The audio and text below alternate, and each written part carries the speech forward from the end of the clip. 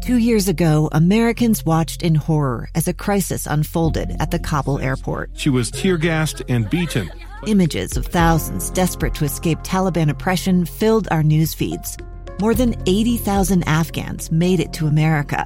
But the story didn't end there. It was very cold. There was no power, no heat. Who would help our newest neighbors? I'm Andrea Smartin. In Stranger Becomes Neighbor, you'll hear the stories of some remarkable refugees who left their homes and their dreams behind, only to start over from zero. Their only possession was 3 blankets. And you'll meet Americans who stepped up to help them. You want me to come when you deliver your baby.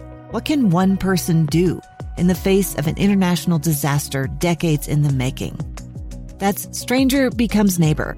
Find us at kslpodcast.com. Follow us on Apple Podcasts or anywhere else you listen. It's time to get outside.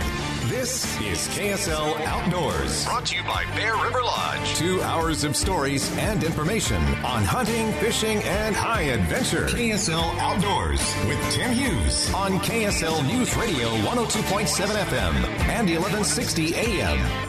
Welcome back to hour number 2 and the final one for a program. I feel a little abandoned here at the moment.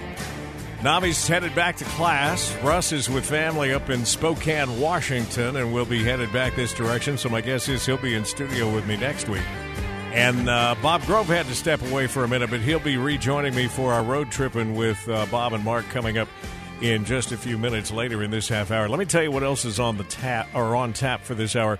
Roger Eggett from Bear River Lodge will join us. My guess is, and I haven't seen much of his social media the last couple of days, he's usually out there with quite a few stories, but my guess is that Christmas Meadows up there and just outside of Bear River Lodge probably has received a fair amount of snow over this last week and may even have received more last night. But we'll get a full report and find out about, how that affects his projects that he's got going, including a deadline to get a family reunion cabin finished because it's already got rental dates coming up in December, which is getting closer and closer every day. So look forward to that conversation. And I forgot to get this story in on our news of the week, so somebody please remind me that I do want to talk about this story that involves 28 Burmese pythons. We were in Florida. When was that? Late August, early September, and there were stories about people that were going out on an annual gathering where they actually go out and hunt these pythons because they have such nasty impact on the state's ecology. A very invasive species that somebody introduced not so long ago, and it's just wreaked havoc in areas. But anyway, we'll tell you the story hopefully before we get out of here at the top of the hour. Robbie Edgell joins me now, habitat restoration biologist for the central region of the Division of Wildlife Resources, and a neighbor, it turns out, or at least your mom and dad are neighbors of Russ's. He told me he would see your truck up there in the driveway from time to time. Yeah, that's right. Yeah, I'm happy to be here. Thanks for having me. Let's start here. Before we wanted to focus on a particular project that's happening up Parley's Canyon that some people may be wondering about, but I'm curious, how many of these restoration projects do you undertake in a usual year, an average year, and what kinds of things are you doing? Yeah, so we have a really neat program here in Utah called the Utah Watershed Restoration Initiative, and that kind of joins efforts with another program called the Shared Stewardship Program. And we do many projects every year. Myself, here in the central region, we have about 20 large watershed projects going this year that are funded. So we're funded through the state legislature, and then what's cool about this program is it brings funding sources from sportsman conservation organizations as well, and many other federal and state agencies, and just pools all that funding together to do projects that are on a landscape scale. So instead of just doing one project on one piece of land, we're able to cover, Forest Service, state, private. And so you don't just have these little blocky projects across the landscape, but we're able to treat the whole watershed in a holistic approach. And we do a lot of different types of projects, from forest health projects where we remove old growth trees and vegetation that is out competing other vegetation, and and introduce, whether it's using prescribed fire or mechanical means, that disturbance to allow early successional species, what we call it, basically plants that grow quickly after a fire or other disturbance that are also beneficial. So our goal is diversity, and we also do work in the streams. We build man-made beaver dams to emulate beaver benefits where we don't have beavers. We do a lot of different things, from weed control, and there's a lot of challenges facing the health of our ecosystems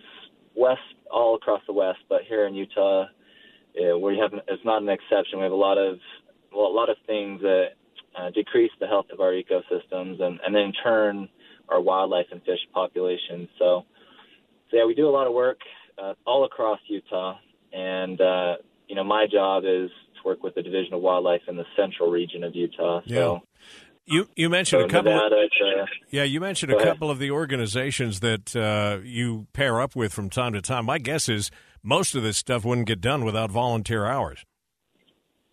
Yeah, we definitely use volunteers. We have the dedicated hunter program, so hunters come out and volunteer their time in exchange for hunting licenses, and we have sportsman groups as well that come out and donate their time and their money. So it's pretty awesome. Yeah, that's great. My guess is also that when these projects take place, especially if it's, burning some areas, but certainly when you have big mechanical gear or machinery in the area, you probably alarm some people that don't know exactly what might be happening right there. And it's one of the reasons we wanted to talk about this effort that's going on in Parley's Canyon and the fact that Parley's Creek watershed actually provides 17 to 20% of the water supply to Salt Lake City. Let everybody know what you're doing up there. Yeah, thank you for giving us this opportunity. We are worried that people will see the work we're doing and think we're doing something bad, but we want people to know that we're using the best science possible and the best techniques to improve the health of the watershed. And we basically have three main objectives with the Parley's Canyon Watershed Project. We want to protect life and property from catastrophic wildfires, and we want to preserve and protect that crucial watershed, like you say, that provides 20% of Salt Lake City's water. And then also we want to improve the health of the ecosystem to have healthy fish and wildlife populations. And we're doing that. Like I said, we're doing some stream restoration work. We're doing some weed control. There's some myrtle spurge and other invasive species that are concerning. And then that last part that we've been doing the last few weeks, we've had chainsaw crews going up Lambs Canyon and thinning out the conifer. And that project's done, but this next week we're going to start about 400 acres worth of bull hog mastication work. And so it's basically a big excavator that has a mulcher head on the front of it that will grind the trees. And what we're focusing on it'll be right along the highway, so it'll be very visible, is thinning out the oak brush.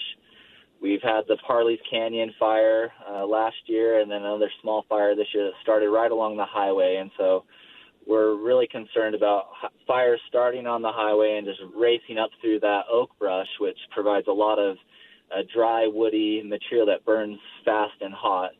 And we saw, that Parley's fire, it almost got to Summit Park, and we are very fortunate that no homes or lives were lost. But so we're trying to thin out that oak brush. We'll pop holes in it, which will slow down any fires that do happen there in the future. So hopefully firefighters can get on that and stop it in time.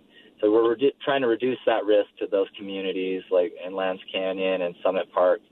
But then the other part of it is, we're reducing that fire risk, but fires can be very devastating to water quality. After fires, we get a lot of runoff from the ash, and the water will just cause all kinds of erosion that can clog up those crucial pipes down in Parley's Canyon that provide water for Salt Lake City. So we also want to try to avoid big, large fires that can cause that. And then lastly, by thinning the oak brush and those conifer trees, we're allowing other vegetation to grow, get that sunlight and moisture that it needs, so it's not choked out by the oak brush, which will provide more food and shelter, diversity of habitats for many wildlife species, from deer and elk. We have a lot of moose in that canyon in that area.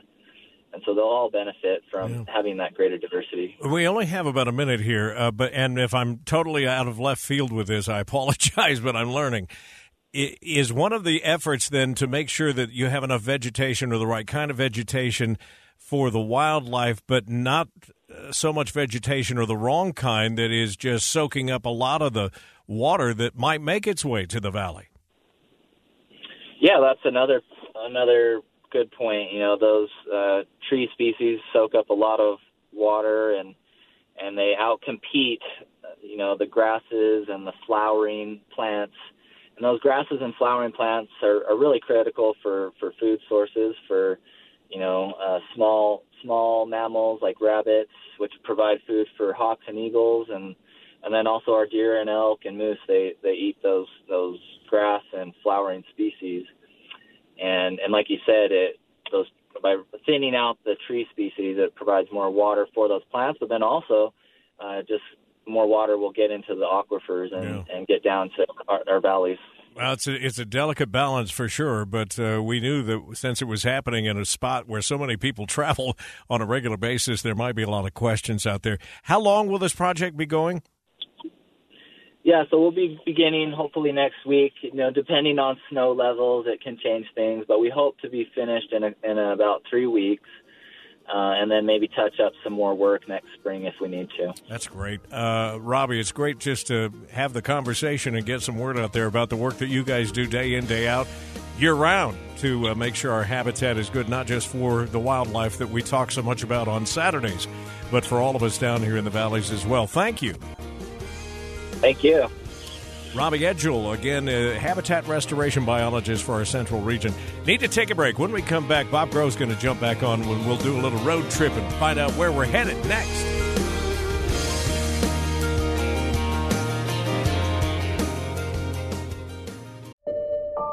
I'm Dave Cawley, investigative journalist and host of the podcast Cold. Don't miss Cold's new Season 3, where I look into the unsolved disappearance of Cherie Warren, a woman last seen leaving her job at a Salt Lake City office in 1985.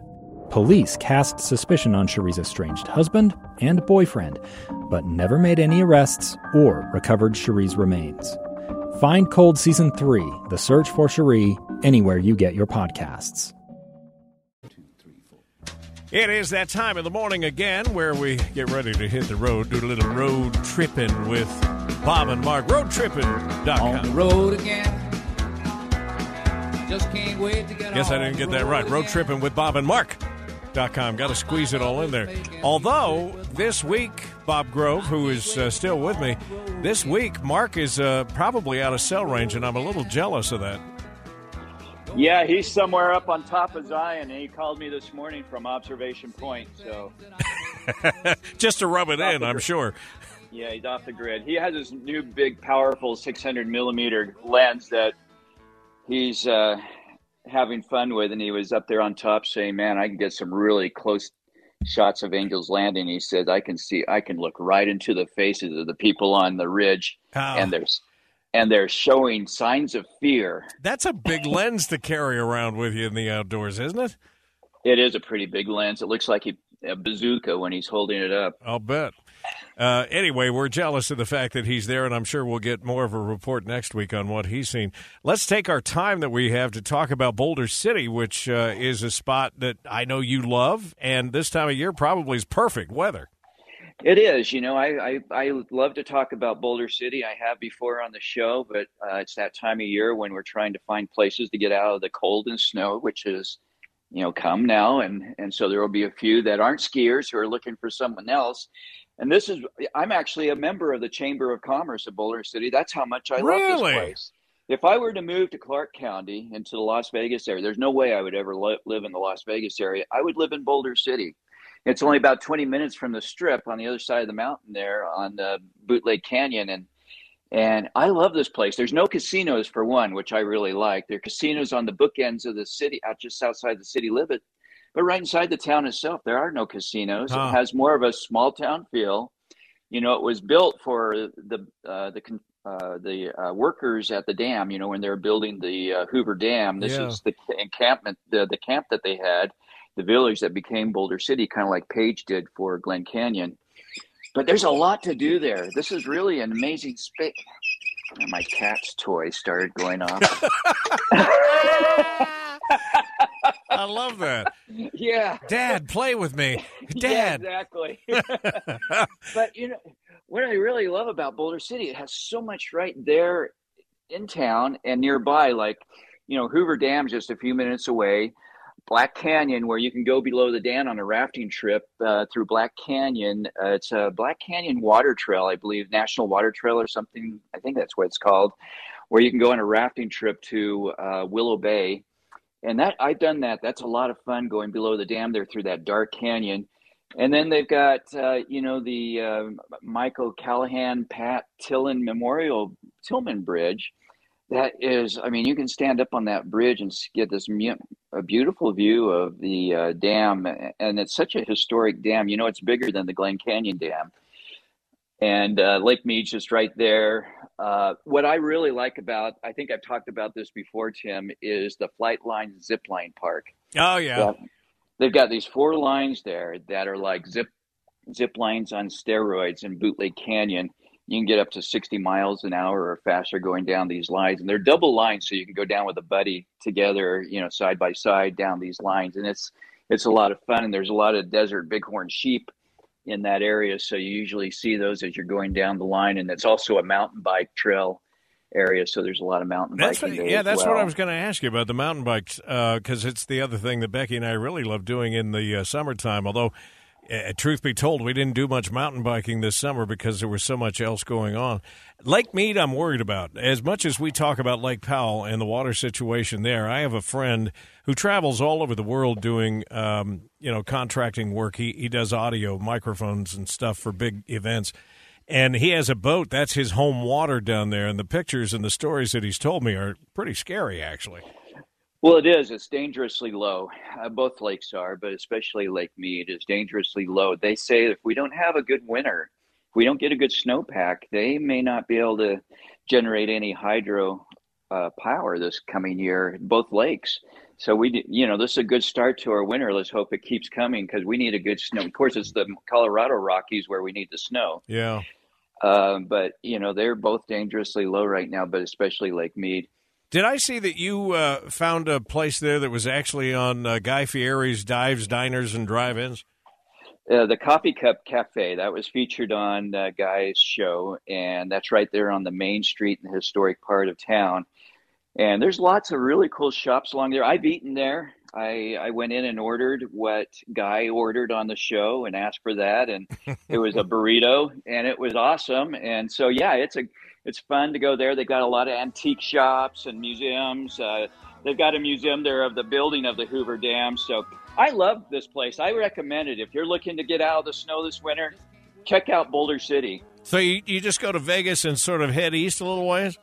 Well, actually, what I would do is I'd get off at Overton, at the Overton exit, go through Moapa Valley, and then hit the Lakeshore Trail, drive past Valley View or Valley of Fire State Park, and just head in that way past the dam. What a great idea. All right. Always great stuff. Bob, thank you.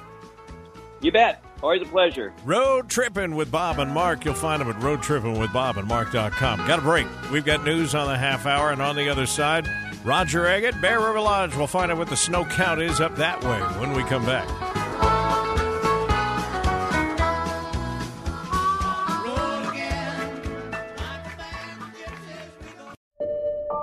I'm Dave Cawley, investigative journalist and host of the podcast Cold.